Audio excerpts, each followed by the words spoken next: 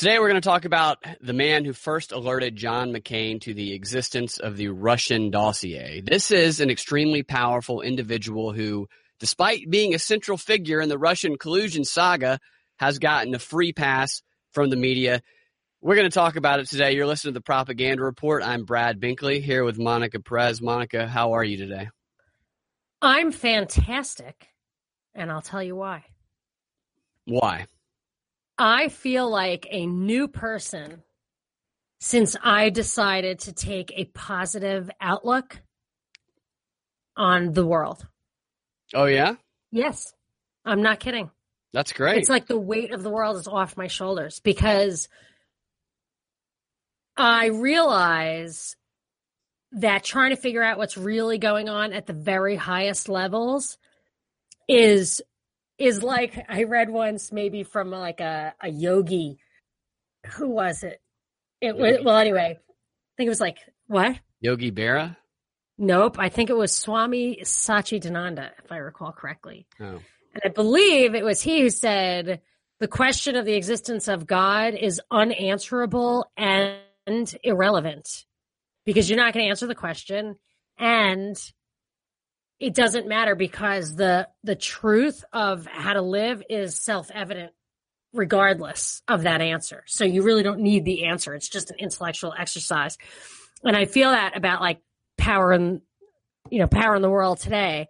It doesn't matter. You can tell what you need to worry about where the rubber hits the road. You can tell like my biggest thing right now is trial by jury. Like, I want no more plea bargains. I really feel like if you can defend yourself in front of your peers, you have a chance, to retain liberty. And so we don't need to worry about I myself, maybe I'm wrong, let other people do it. But for me, I just was worried all the time, about what's really going on. What does the future hold? And I feel like that in itself, after I read that meme thing, that like 150-page slideshow of how memetics is used to enhance dysfunctional subcultures, I was like, wow, even if some of the truth stuff, a lot of it's true, but it doesn't, I gave up like that truth porn stuff a long time ago, like figuring out who's a crisis actor and all that. It's like obviously a waste of time, but I'm now thinking that to think that there's like total control over the media and world events and all that is so disempowering that they put those ideas out there on purpose. Yeah. And I feel it's as simple as that. Like, just to see what their tactics are that nakedly. I mean, I suspected it, but just to see it written like that made it crystal clear that like anything that's mimetic is weaponized, even if it's true. It's like propaganda. A lot of times it's true, but it's a weapon, and the weapon is to disempower you or to paralyze you or just distract you, waste your time. And I feel like what you turned me on to a long time ago, which I didn't really embrace at the time, is that power of just not falling for that. And my own personal story is an example of that. I mean, I dropped out of high school and ended up getting a scholarship to Harvard and a lot of other things that you would just never believe was possible. And I think that in itself, just not believing that it's hopeless is the answer. Yeah, absolutely. Nothing's hopeless. And you're right. You're a perfect example of breaking the imposed script that society puts upon us. We're born into a world that imposes these scripts upon us, and they're very limiting. And they're reinforced through propaganda that makes people believe that their fate is just simply not in their hands, that there's nothing that they can do, that they're stuck in a box. It's very disempowering, like you said. And obviously a population of people that feel disempowered helps those that are in power maintain the status quo. They're not a threat. They don't challenge them. Talk about changing things, overcoming a system. Create a population of people that feel empowered. That's how you do it. It's not about overcoming a monolithic structure all at one time. It's about empowering people at the individual level, one at a time. And then they go on and do the same thing, and then it spreads. That is what they're most afraid of. That's why I like studying propaganda. That's why studying propaganda to me is empowering, because when you do it, you discover that these scripts that were imposed upon us when we were born, these barriers that were put upon us that we have learned to believe that we can't overcome, we realize that most of these barriers are just an illusion, and that we do have what it takes to do many of the things that are outside of the box that we've been put in, and that anything just might be possible. That is why I find studying propaganda to be an empowering thing. And what you said about power is one of the central tenets of power since the beginning of time. It's written about over and over again, is to make the public or make people believe that you are far more powerful and far more unbeatable than anybody can imagine. That way, like you said, it disempowers people and they think they don't have a chance, when the reality is things are never as powerful as they make themselves appear to be. So, and actually, they wouldn't need to do that if they were that powerful. Yeah. They wouldn't be locked in these battles with us if they could just dictate. And it's all in the realm of the mind. So, yeah, exactly. And it's unfortunate that they are spending a lot of money and energy trying to uncover ways to manipulate us psychologically. Like, that is a bummer, and that gives them a real advantage. But it only works if you participate in it. The dialectic only works if you allow it to pigeonhole you or engage in it. Yeah. All right, we're running on a tight schedule today, so we should probably go ahead and dive in to the topic at hand. I think you might be triggered today, but I don't think it's a negative thing. I think it's a positive thing personally. I think it's really interesting to uncover things like this. Shortly after Trump was elected, John McCain was called to a secret meeting at a security conference in Canada. And the man that was requesting this meeting is a guy named Sir Andrew Wood from the UK. Now, I'll tell you a little bit more about who he is in a moment. But what happened at that meeting was Sir Andrew Wood alerted, and McCain talks about this in his book, and Sir Andrew Wood admits it. He alerted McCain to the existence of the Russian dossier. The Christopher Steele document that said that Trump had prostitutes pee on him or something? Yes, that dossier. That dossier has been at the center of everything for quite some time now. Yes. And he helped arrange a meeting for McCain to meet with Steele and to get a copy of the dossier. And then McCain then in turn gave the dossier to Comey, which is all in his book now. And that's usually where the story about Sir Andrew Wood stops. And he was just kind of a middleman that said, hey, there's this thing out there that you should know about. Here's this guy you should meet with. But he actually plays a bigger role in the whole Russian dossier thing than most people are aware, because the media hasn't talked about it. And the more you learn about the role he played and his background, you start to wonder, why in the world isn't this guy being asked questions? Maybe he is, but why isn't the media putting the spotlight on this guy? And I think we can come up with some theories on that if we wanted to. But really, the more you ask questions about this guy, the more you start to go beyond even the dossier and what his involvement might be in that, and you start to wonder what his involvement might be in the entire Russian collusion saga that's been going on for so long now. You start to ask if maybe he's involved in some sort of psychological warfare operation against the United States. I'm not saying that he is. I'm just saying that any reasonable person that looks into him and his background will start to say, hey, why in the world isn't this guy the focus of an investigation? Why isn't he receiving any media scrutiny? He didn't just let him know about the dossier. Sir Andrew Wood was Christopher Steele's mentor. He consulted on the dossier. He is listed in legal documents as an associate to Christopher Steele's intelligence firm, Orbis, and he is an associate fellow of the Russia and Eurasia program at the Chatham House in London. Now, the Chatham House is one of the world's most powerful international think tanks. They create and suggest policy to the international community, and they also communicate their values around the world through the use of strategic communication, which is another way of saying propaganda. I think it is the same as or part of the Royal Institute for International Affairs. That's what it is. Yes. Which is what launched the Council on Foreign Relations. And if you think that there is a conspiracy or a cabal that sets policy goals around the world, this is ground zero. Chatham House is the kernel of it. It is, I think, like a Cecil Rhodes project. Yes, that is exactly what it is. Yeah. And in 2015, the Chatham House published a paper called The Russian Challenge.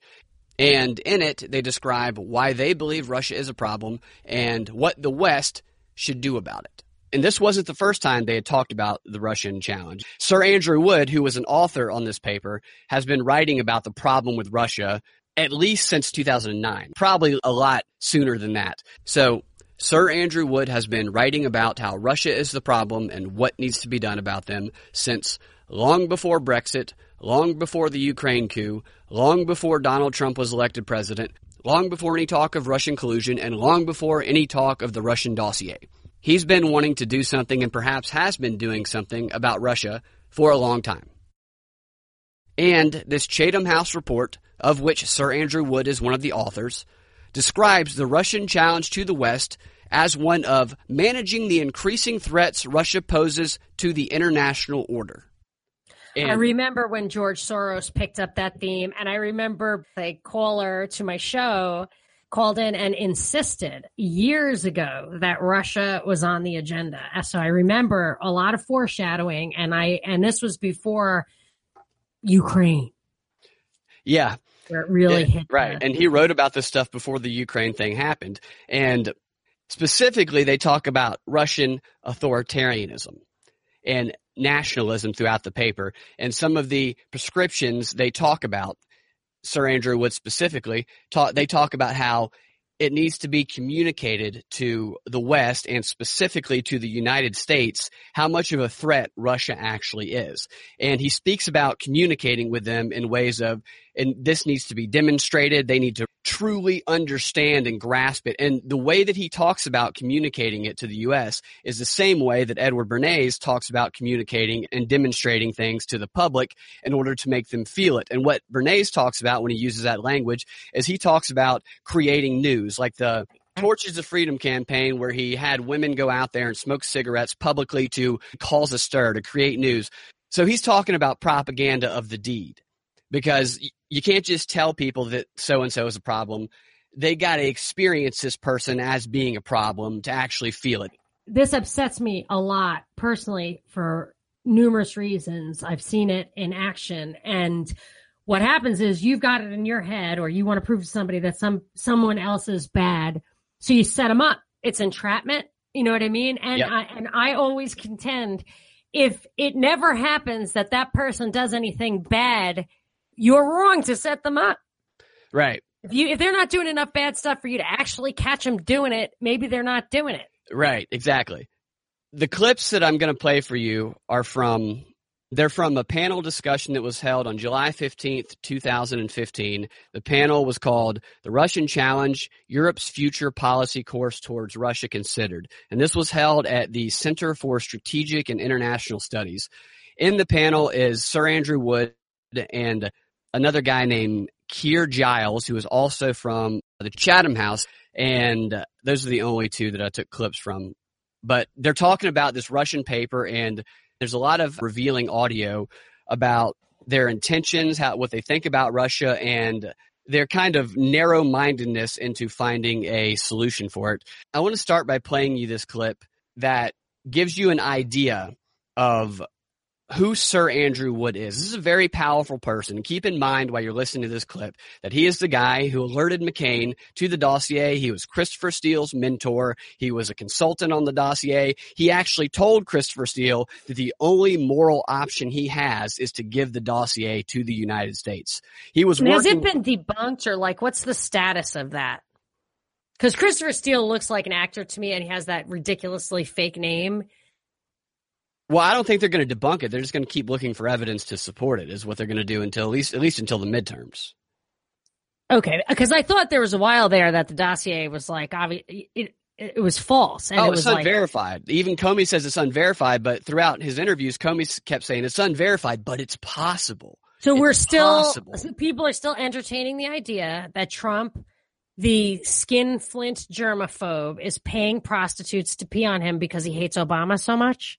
Yes, McCain published in his book, and this was a big story last week. It was all over the news last week that McCain admitted that he gave this dossier to Comey and that he got it from Andrew Wood, and he said that he would do it again because it was a moral thing to do. So it's still in the news.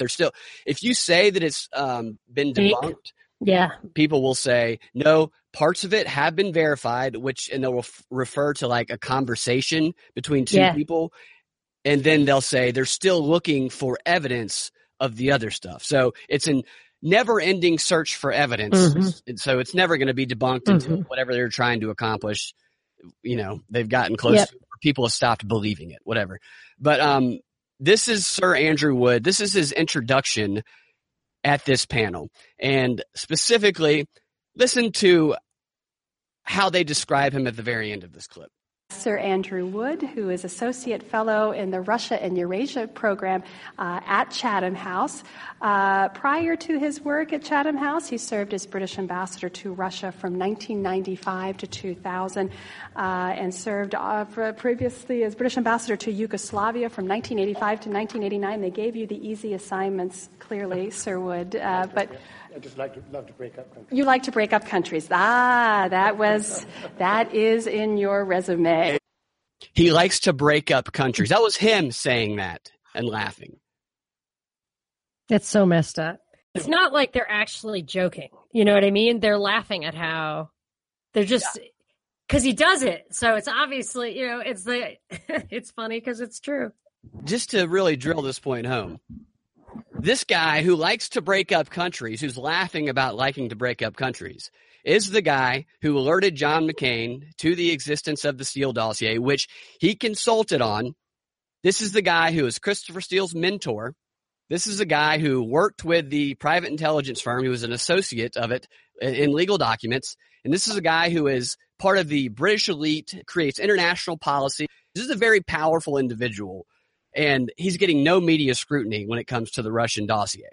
So the reason I really point this out is because it sounds like Christopher Steele just popped up out of nowhere and FedExed it to Comey, and he was like, "Oh, it's this," but they got it from an internationally respected top of the pyramid source. Well, this Wood guy actively sought out McCain. It wasn't like he just knew he was going to be there. Like he actively sought out McCain and had him come meet him in this like secret. Not that McCain wouldn't lap up whatever. No, absolutely suited the establishment. It's interesting because prior to World War I, the Wellington House sent out agents all over the world to conduct an international propaganda campaign. Countries conduct international propaganda all the time. By presenting this, I'm not saying that we shouldn't ask questions about Russia or China or any other country. I'm saying that the fact that they're ignoring this part of this story is very telling, and that all people who have some very suspect things around them should be investigated, and there should be questions asked.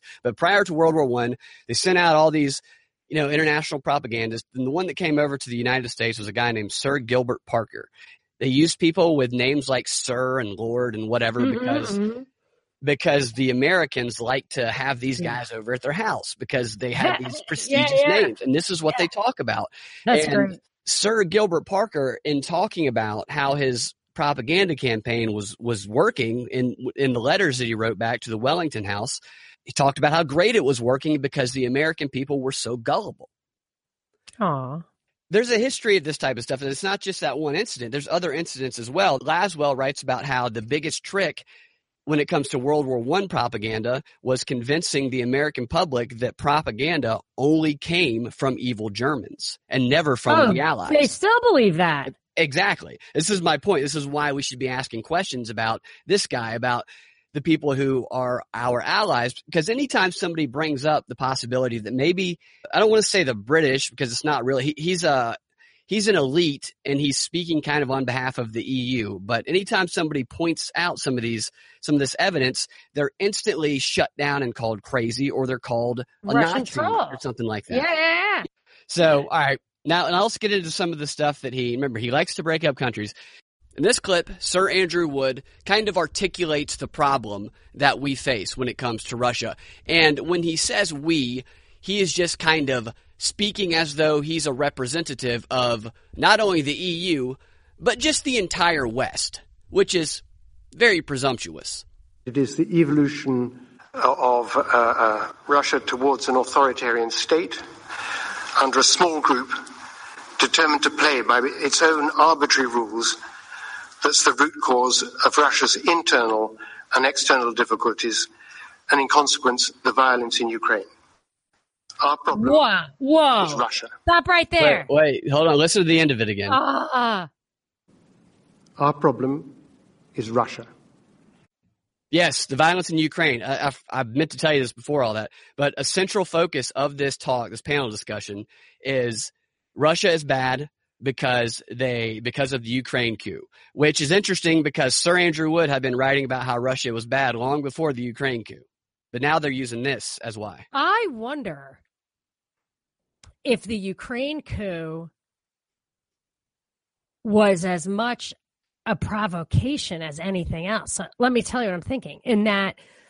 So I think it's very clear, and I've done numerous shows and other work on it after, I'm sure, Russia leaked Victoria Nuland, the Assistant Secretary of State, and Jeffrey Pyatt, I think his name was, if I recall correctly, talking about how they were going to take out the democratically elected president of Ukraine and replace him with a before the camera and behind the camera triumvirate, one of whom was a neo-Nazi.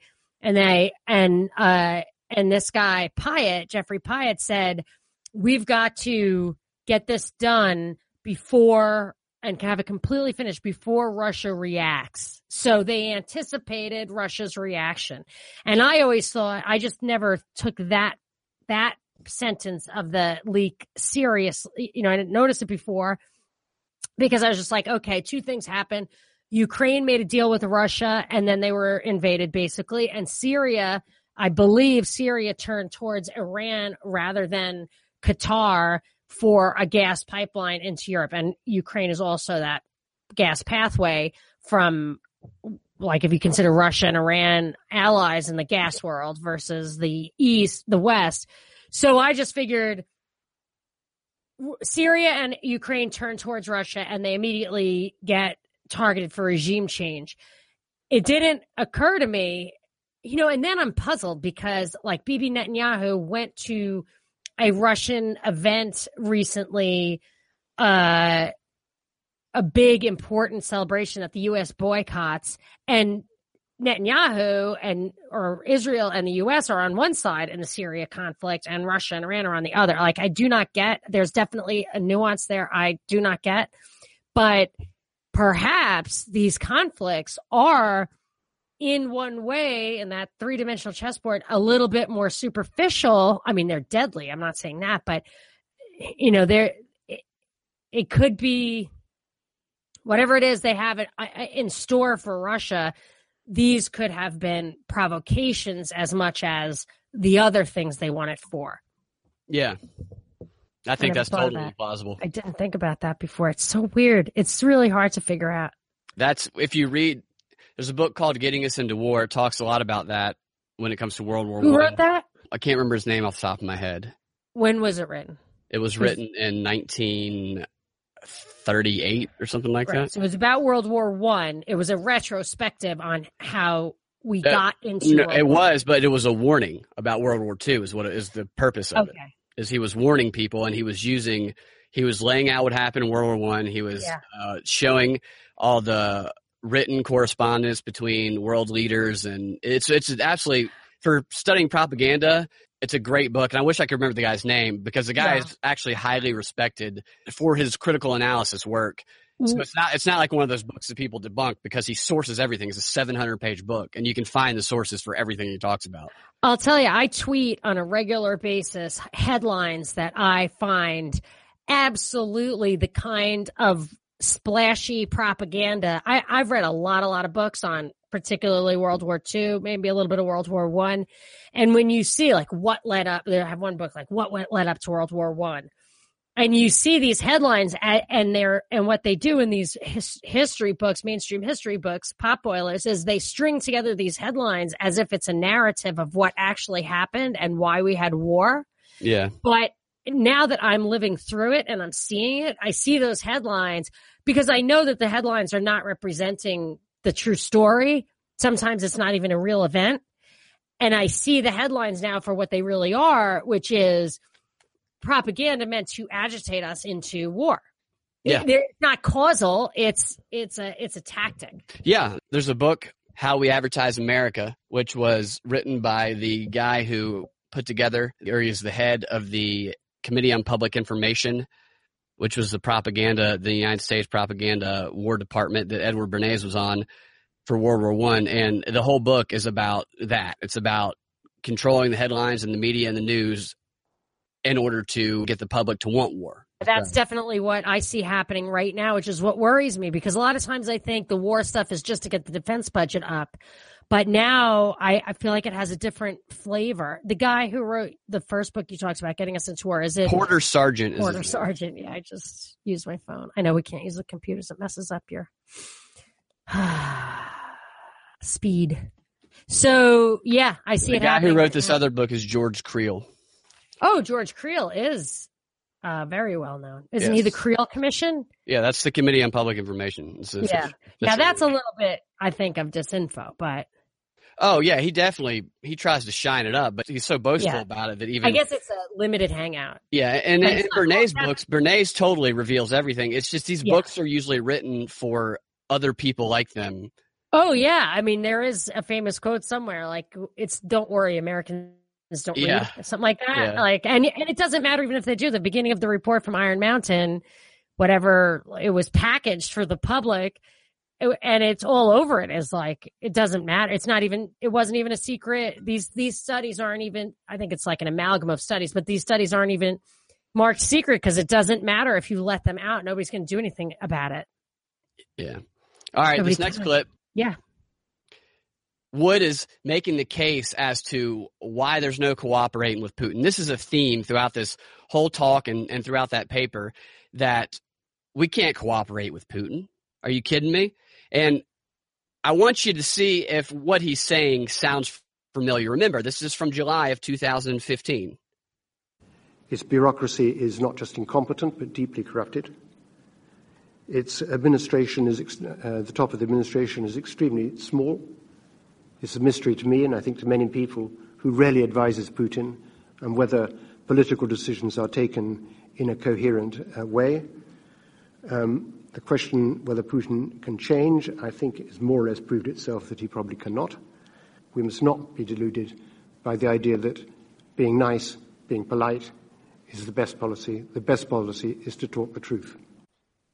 Sounds a lot like the way the media here describes Trump, doesn't it? Absolutely. It is just the same kind of propaganda. You could take every single phrase that he just said and trace it to a full-on meme campaign against Trump.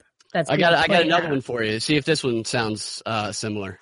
Nobody is saying that we don't have a dialogue. The question is, a dialogue about what and with whom?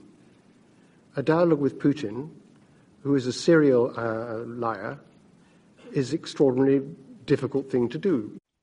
Could have put that on CNN today and just done an American accent and talked about Trump. But this guy's a complete liar, the guy who's talking, which is another thing that you point out. They always call the other guy exactly what they are. This is a guy who said laughingly at the beginning of this panel discussion that he likes to break up countries. Yeah. You know, there's programming going on when we're hearing the same things that we hear in our media now about Trump. We hearing these same things about Putin coming from this guy.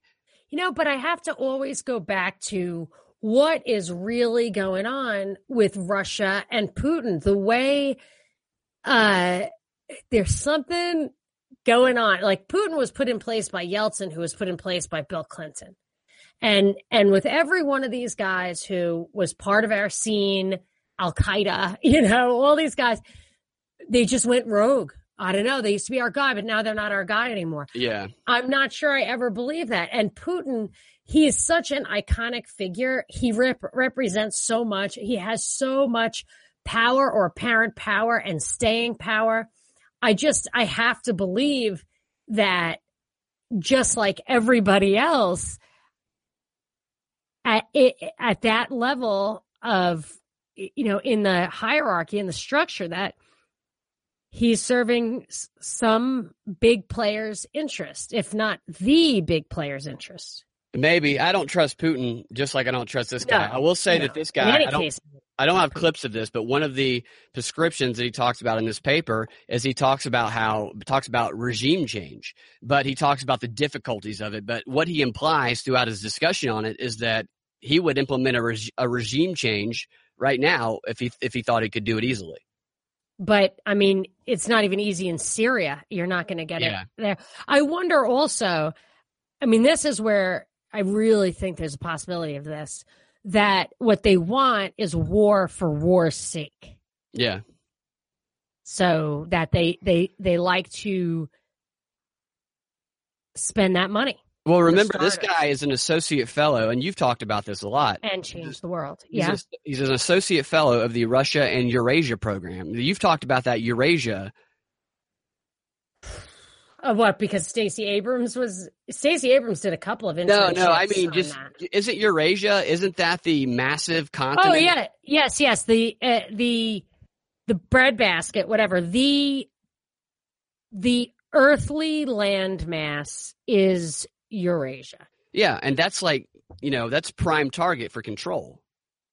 Yeah, they have to keep it divided. So what they really need is Europe, Russia, and China to not get together, or the skirt, the English ring of islands, English speaking and English controlled, basically ring of islands around that landmass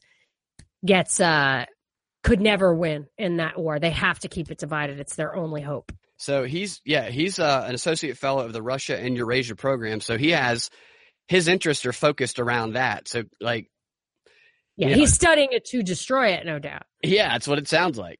And I guess Russia and China, if they really want to do that, they always, historically, World War II anyway, and World War I, I believe, but World War II for sure was about keeping Russia and Germany at odds. That's why you see that the Bolsheviks and the Nazis were both financed kind of by some of the same people. Yeah. But now, like, you look at China and Russia, maybe this is a key to part of the mystery. China was totally infiltrated and supported by the Rockefellers, according to some great work by James Corbett. Yeah.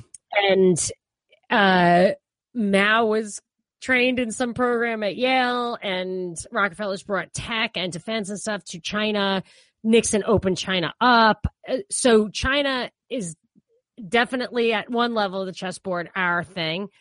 And Russia obviously has some weird connections, but perhaps it's a similar thing, that like the way the Nazis and the Bolsheviks were financed by some of the same people, maybe they're doing that with the Chinese and the Russians to make sure that their interests ultimately clash by getting in there and infiltrating them, controlling what they want to do. Maybe this idea we put on Russia that it's expansionist, maybe the provocation is to get it to push against the border countries between Russia and China, like the stands. I don't know, just throwing it out there. Maybe. All right, now here he talks about, this is important because the UK, they always seem to make sure that we ally with them in a war. Like World War I, they needed us. This is why they had to get us into it. We have historically always done a lot of the bidding for them in wars. And that's why this is interesting to me, is because he references how we need to have an aligned policy towards Russia, talking about the U.S. is what he's talking about. Putin's absolute obsession with the United States, as in some divine sense, the analog to Russia, makes it very important that we maintain a transatlantic dialogue and an effective alignment of policies towards Russia. He's saying that that Putin is obsessed with the United States? Putin's obsessed with us, and because of that, they need to maintain a transatlantic dialogue with us so that we can align policies towards Russia together. This is 2015, before all of this madness. We got to stop right here.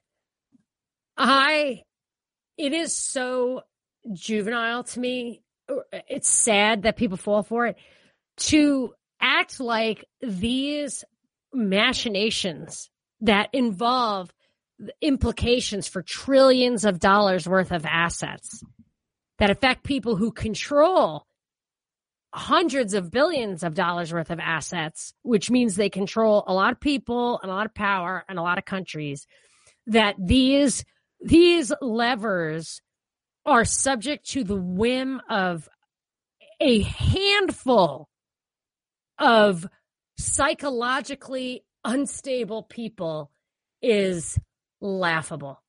Yeah. Trump is not moving the world levers because he, out of anger towards Obama, gets peed on. Putin does not have some obsession with the United States that makes him act like a raving lunatic. I mean, this North Korea thing, they go back and forth on. Now, remember, this guy is not a psycho. Anytime they tell you somebody's a psycho, and that's why we have to do it, it's because there is no rational explanation for what these people want to do by manipulating our policy other than the obvious one that it's in their own self-interest. So they say, no, it's not in my self-interest. And I'm like, well, it's not in, serious self-interest to drop chemicals as soon as we say we're going to pull out. Oh, but that guy's a nut job. Yeah. Oh, he's a nut job. Okay. Yeah. Well, that I now I get it. I'm going to have to trust you on that because nothing makes sense at all unless this guy is an absolute lunatic, which is much more plausible than the fact that it's in your interest to have a gas pipeline go through that country. But whatever. Yeah. I'll take your word for it.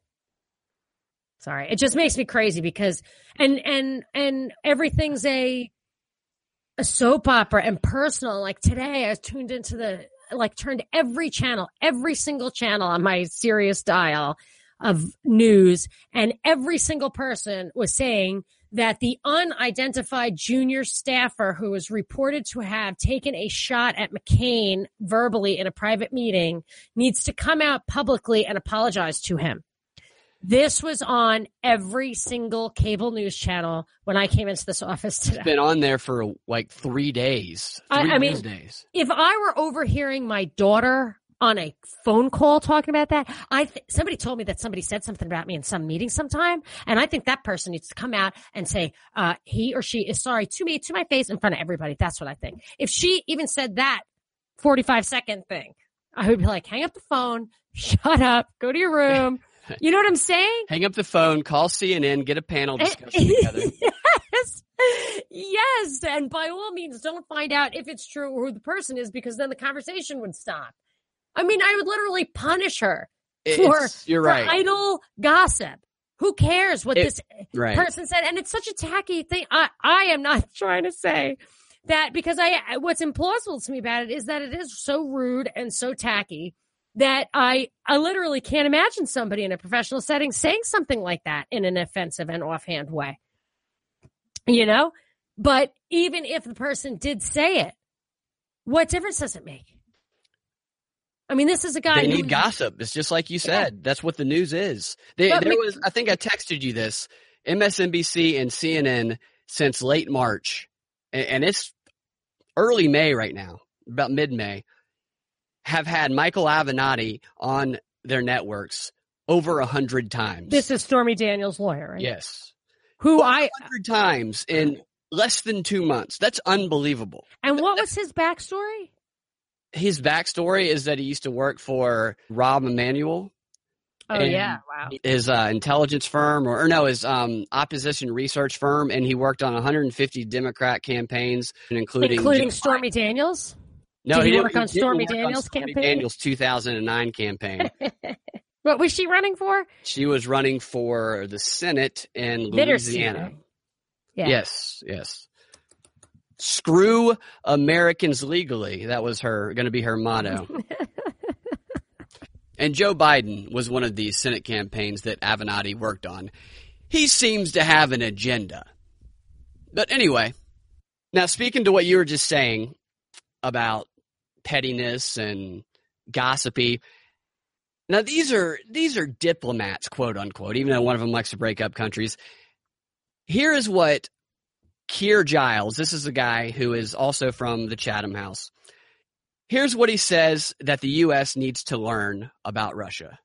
Europe and the United States do need instead to learn to live with the fundamental incompatibility of worldview and strategic aspirations between Russia and the West, which will lead to further confrontation in the frontline states. Accommodation of Russia will now, as it always has done, make matters worse, not better. What a psycho. Yeah. Now check this one out. It gets even worse. Now, this is what he says about having meaningful dialogue with Russia. The problem of respecting Russia as a great power spilling over into a temptation to respect Russia's self-defined security interests while, as you said, at the same time preserving our values. Unfortunately, that's not possible because the two are entirely incompatible. Put very simply, we want peace, they want victory. And this is the reason why, at the moment, we are unable to offer them anything in terms of political dialogue which is meaningful from the other side. He says our values. He's applying their values to us as well. Wait, I don't understand your comment. He says our values are incompatible with what Russia wants and the specific wants that he described in there. And when he says our values, he's referring to these international world values of the EU, and he's applying them to the United States as well, to the whole West. So he's saying we all want these same thing. Yeah. When you look at these think tanks, I actually was investigating them when I was looking at all the stuff that Stacey Abrams did. In their minds, we already have the English-based social democracy that Cecil Rhodes wanted to spread around the entire world, which I think is the foundation of most of the wars, Vietnam and Korea and all that kind of stuff. It's just about spreading this stuff everywhere. But I have to say a couple of things about that clip. First of all, the peace and victory thing, that just really triggers me because I observed, and I never saw anybody write this. Maybe this is obvious. Maybe everybody knew it. But when you ever see those pictures of Churchill holding up the peace sign, making the peace sign with his hand? Yeah. Right? I've looked at that so many times and I'm like, that just means peace equals victory. That's V for victory. Yeah. And the hippies adopted that, but it's war. That's a V for victory. That's not peace. That's conquest. That's what I've observed about that. So when somebody says that our idea of peace is something other than victory, especially an English guy, I think that's newspeak, Orwellian. Absolutely. Orwellian. And then the other thing is he says you can't respect them. I know. That's crazy, isn't it? Here's something that I have had to, like in this battle I have with my kids over their cell phones, I have to tell them if they speak to me disrespectfully, they lose the phones. And they might not think I deserve respect, but I can prove to them that I do because I have the power to take their phones. Mm-hmm. You need to respect my authority because it's actual. You know what I'm saying? Yeah. So if these people have actual power as a very powerful nuclear nation, you must respect them. I mean, you can see it playing out right now between North Korea and Iran. I'm sure this theme is going to emerge over the next couple of days. Trump is getting highly belligerent towards Iran, who does not have a nuclear weapon, and is being conciliatory towards, or at least negotiating towards North Korea, who does have a nuclear weapon. So it's just the reality. You respect the people that have the power to retaliate against you if you not treat them with disrespect, but actually step on their toes. You can't, it's like when, you just cannot, if you are disrespecting somebody who has actual power, you're looking for trouble. And that's what this guy is doing. And a policy of disrespect towards anyone is a provocation. I mean, he's basically stating we have a policy of disrespecting Russia's interest, including their self-defense interest.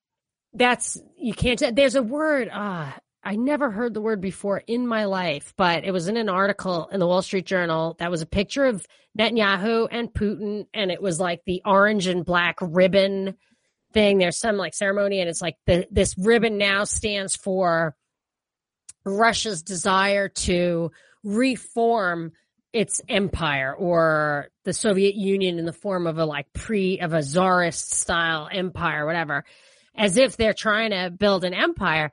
And frankly, even that is none of our business.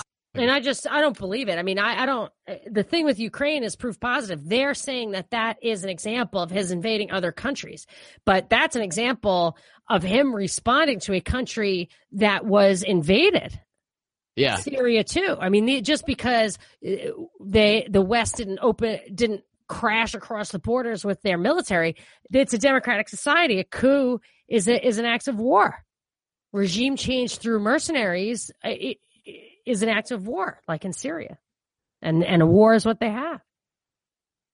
So I don't believe what they're saying about Russian expansionism unless they're trying to provoke Russian expansionism. If people are asking Russia to accept them as a protectorate like Crimea, now Russia was never going to let Crimea go anywhere because it's its port and it used to own it, so it wouldn't matter if they wanted them or not. They did want them. And then you got to wonder at what level that Ukraine thing is a provocation, because Crimea begged Russia to come there. Yeah. Russia would have done it anyway. But you know what I mean? Like, they set that up and they knew it. And so it seems, it gets to the point where I don't believe that what these guys are doing is trying to contain a real problem they, in good faith, believe is coming out of Russia. Yeah. But what are they really trying to do? I don't know. He says that it's impossible to have any meaningful dialogue with Russia. This is 2015 in July. They've already decided it's impossible to have any meaningful dialogue. What else are they willing to do? And they already talked about this guy breaking up countries. That makes you question, what are they willing to do? How much were they involved in creating the Russian collusion story? Because they definitely had a part in it. Oh, yes, of course. They talk about in their book, not a book, the report that they did, the Russian challenge, they talk about it needs to be communicated to Americans who need to understand, because some Americans are still open to communicating. Yes, and they're obsessed with the U.S. Right. The U.S. does not need to be open to communicating this authoritative power, so they need to understand how much of a threat that they are. What better way for them to communicate to the American people this threat that they describe of Russian authoritarian nationalism than to make the American public believe that Russia hijacked their election and installed a puppet president? I mean, what a coincidence. Something just so happened to occur that created the exact effect that they described that they needed to create. The whole Russian collusion. Yeah, demonstrating the threat so that the target audience knows what it feels like. I don't think it's unreasonable that Sir Andrew Wood and the Chatham House should be the subject of an investigation. And even if it is a coincidence, we should be investigating them for not telling us and not preparing us. I mean, we act like this thing came out of nowhere with Russia. They've been talking about it for years. They didn't give us a heads up. They're supposed to be our allies. Either way, this should be investigated. Yeah. And to suggest that you can't have a meaningful dialogue with Russians is kind of funny, because if you ever watch it, I actually stopped watching RT at a certain point, Russia Today, because it became very blatantly propaganda-y. It really lost its umph for me a few years ago, unfortunately, which is another piece of the mystery in my mind. But if you see Lavrov, or there's a woman, I don't know how much airtime she gets, but she's a Russian PR kind of person, blonde-haired gal, or Putin himself when he has 4-hour Q&A marathon. They're always rational and straightforward. And I mean, granted, they're at high levels. I'm sure they're great at propaganda too. They could be snowing me. Putin actually had Edward Snowden, Max Headroom, on a monitor, bopping around in one of these Q&As. And Putin himself has implied what a ridiculous story the whole Snowden thing is. Yeah. And yet he plays along with it. I mean, that's the kind of stuff that really mystifies me, or at the very least shows that he can exploit a limited hangout, or and like when he pays lip service to ISIS without ever calling him out as being a DIA, like a U.S. creation or whatever. Yeah, he was KGB, so he's definitely going to be good at deception, just like all these other guys are. Yeah, I don't get their game. There are too many like weird anomalies in the narrative for me to say it's black and white, but to say you can't have a meaningful dialogue when our propaganda spewers like aren't even rational. When your argument is we're bombing the Syrian government because we're fighting terrorists that the Syrian government is fighting, like that's just not even a logical statement. Yeah.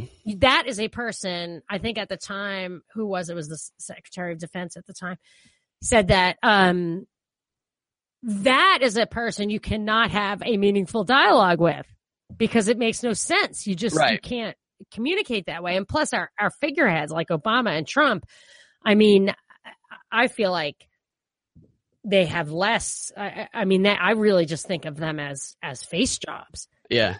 So who's going to dialogue with them? Along with already deciding, this is July of 2015, that they can't have a meaningful dialogue with Russia. And one of the previous clips, they talked about how they need to have that transatlantic dialogue, like I was talking about a second ago. They need to communicate and understanding to the United States so that they can align policy. So they're saying that the United States needs to have a policy where they cannot have any meaningful dialogue with Russia. That needs to be the United States policy, that no meaningful dialogue happens with Russia and no respect to anything that's in their interest. That's what they're saying when they say that we need to align our policy towards Russia with theirs. No respect and no meaningful dialogue. And that is the exact policy that the mainstream media has propagated for the past 18 months or so. No meaningful dialogue when it comes to Russia. Wonder where they got that from. Right. And it's actually quite genius if it is what you're talking about, and it sure looks like it. It's quite genius because what it says is Trump, and this was very prominent in England before World War II, to make it look like everybody at the top wasn't full throttle for war. They had people who were like ostensibly pro-Hitler or gave Hitler, because when you look back on Hitler, there's no two sides of the argument. But at that time, it was kind of like, well, what'd he do? It's not like they knew about the concentration camps. I don't think he was in Poland yet. So they had people like the king and the prime minister say positive things about Hitler. So it looked like there was a real battle at the top. So if you have Trump coming out and being pro-Russia in everybody's mind, and still we end up at war with Russia, Russia must have been inevitable. It's like no choice. Yeah. Because they're so bad. Yeah. And that's the type of psychological warfare campaigns that were conducted prior to World War I. I mean, through every war. And they're pretty simple. Yeah. I mean, it's psychology or reverse psychology. It's pretty simple. It's creating the reaction like you talked about. It's just that when you talk about this type of propaganda, if you were to tell somebody who disagrees with you, who is emotionally invested in one side or the other about this type of propaganda, it's going to be an immediate knee-jerk, oh, they're not playing 18 chess, whatever it's called. But that's why I was so moved by the memetics slideshow. Yeah. That's exactly what they're doing. It's exactly what they do, yeah. And it's what they say in that thing is, we don't use this domestically, which is bull, because you can see it being used domestically. However, okay, then they're just using it internationally. And so we do it in England, maybe against Russia, and England will do it in the US for us. Right. You know what I mean? So the memetics, let England have the exact same slideshow and let them do our dirty work and let us do their dirty work, if that's how you want to make it legal. Yeah. But it's happening. You can see it happen. And that's exactly how they do it. And they fund the psychological studies. And that's what I think a lot of the internet, before it shut down on Valentine's Day 2018, when the internet still was fairly open, I think most of the stuff that was truthy stuff that we were finding back then was this psychological experiment of how people react, how things spread. Yeah. And to that point, Russia does international propaganda against us too. So does China. So does Israel. So does every country that can afford to carry out an international propaganda campaign. Laswell writes about this back in 1920. We all do it to each other. So this isn't saying that Russia doesn't try and carry on a campaign. I was talking to an Ethiopian guy who said that all that stuff about the famine when I was a kid was propaganda. They just wanted to get in there and control the government. And so they got all that money and they gave it to people who operated on the ground to change the culture and the politics of Ethiopia, for heaven's sake. Yeah. So this psychological warfare is an ongoing thing. All countries are doing it to each other, and they're doing it to their own populations. This is how it's happened throughout history, and being aware of it enables people to not fall into it, to ask questions about it. Like, there's no reason. There's absolutely zero reason why this guy or the Chatham House itself shouldn't be investigated. The fact that they're completely ignoring this stuff is unbelievable. Now, here's a clip that speaks to exactly what you were just talking about when it comes to Russia and how they're treating them like old Russia. Russia's reaction with its neighbors has now reverted to its default settings. 2014 wasn't abnormal. It's actually the previous 25 years that were out of character for Russia, while the period while their resources didn't match their enduring intentions and aspirations. It was the previous 25 years that were out of character. They're still, just ignore all that, you know? Right. So the 25 years, though, it's like 1990 when the USSR broke up, when the Berlin Wall fell, which we made a deal with Gorbachev. When he gave up the Berlin Wall, we made a deal with him that the Warsaw Pact countries that provided the buffer zone between Russia and Europe would never, I think we specifically said, would never join NATO. We would never pursue them. Every single one, if I'm not mistaken, of those countries has now joined NATO, or darn close. Ukraine might have been the last one to fall. Yeah. So we have been the aggressors throughout that time. So these 25 years, first we put in Yeltsin. I don't know what his story was, but he certainly was installed by us.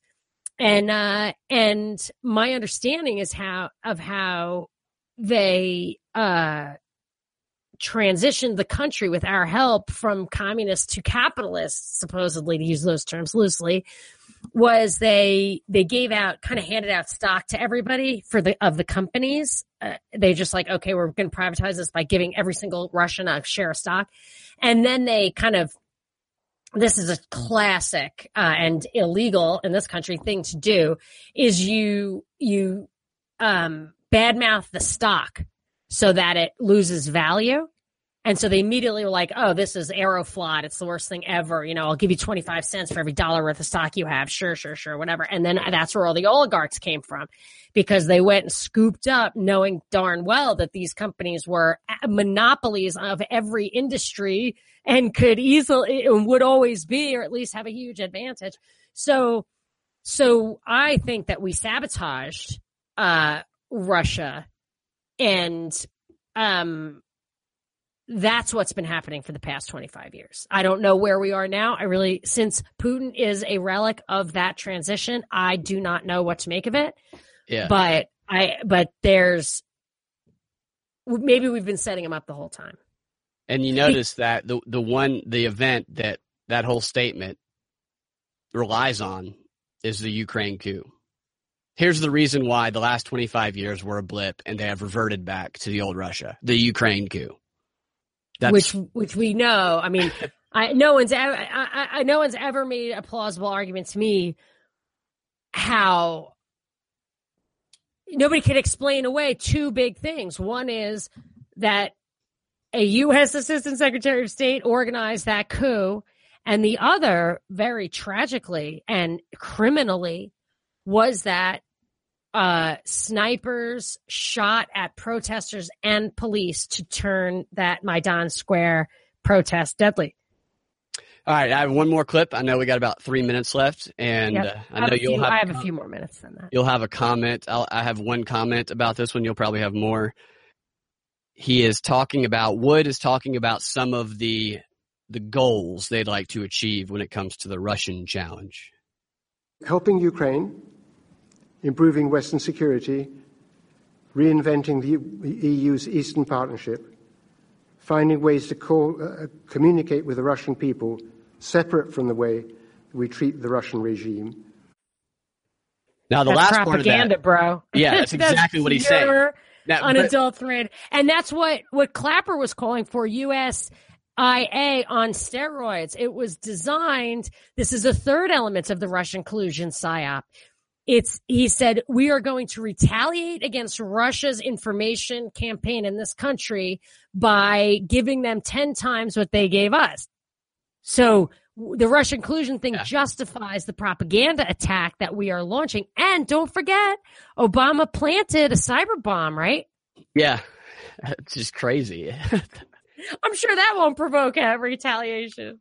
That part about communicating to the Russian people separate from the regime, and he's emphasizing Putin throughout this whole thing, he's describing a demonization campaign. Yeah. You demonize an individual as the sole evil. That's how you separate him from the people. We know you're not evil. You're just under the authority of an evil. Yes, and that's what's going on. The Russian people have got to be harder to manipulate than we are because they were raised. Now, maybe. Well, I don't know what propaganda they're putting in Russia. I have no idea. Sometimes I think that one thing that I see that I think is kind of weird is when we do insanely stupid things like bomb a hospital in Afghanistan, and it gets worldwide attention to where the Pope and Putin both say, we need a world government. We need a world government. That's the kind of propaganda I think might work. But we were raised to believe the press. Now, the Russians who grew up behind the Iron Curtain, they knew better. They're less gullible. They knew that their press was owned by the government, whatever. But here's a really important thing that I'm observing in this technological revolution or whatever, is that what they're really doing to control, to change, to move into the total information control world is it's generational. They're just waiting for people with previous experience to die. Yeah. They're never going to get me on board. They're never going to get anyone who lived behind the Iron Curtain on board with the propaganda, but they will. My guess is every single person in Russia, I shouldn't say that. If for this to work, all they have to do is give every kid an iPhone. Yeah. And then over time, if every kid always gets an iPhone, over time, the iPhone will control their minds and the older generation will just dry up and fall off, which is what's happening here.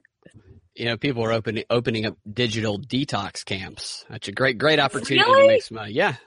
That's great. Although the addiction detox dialectic is just a huge resource sink, keeps everybody engaged in it.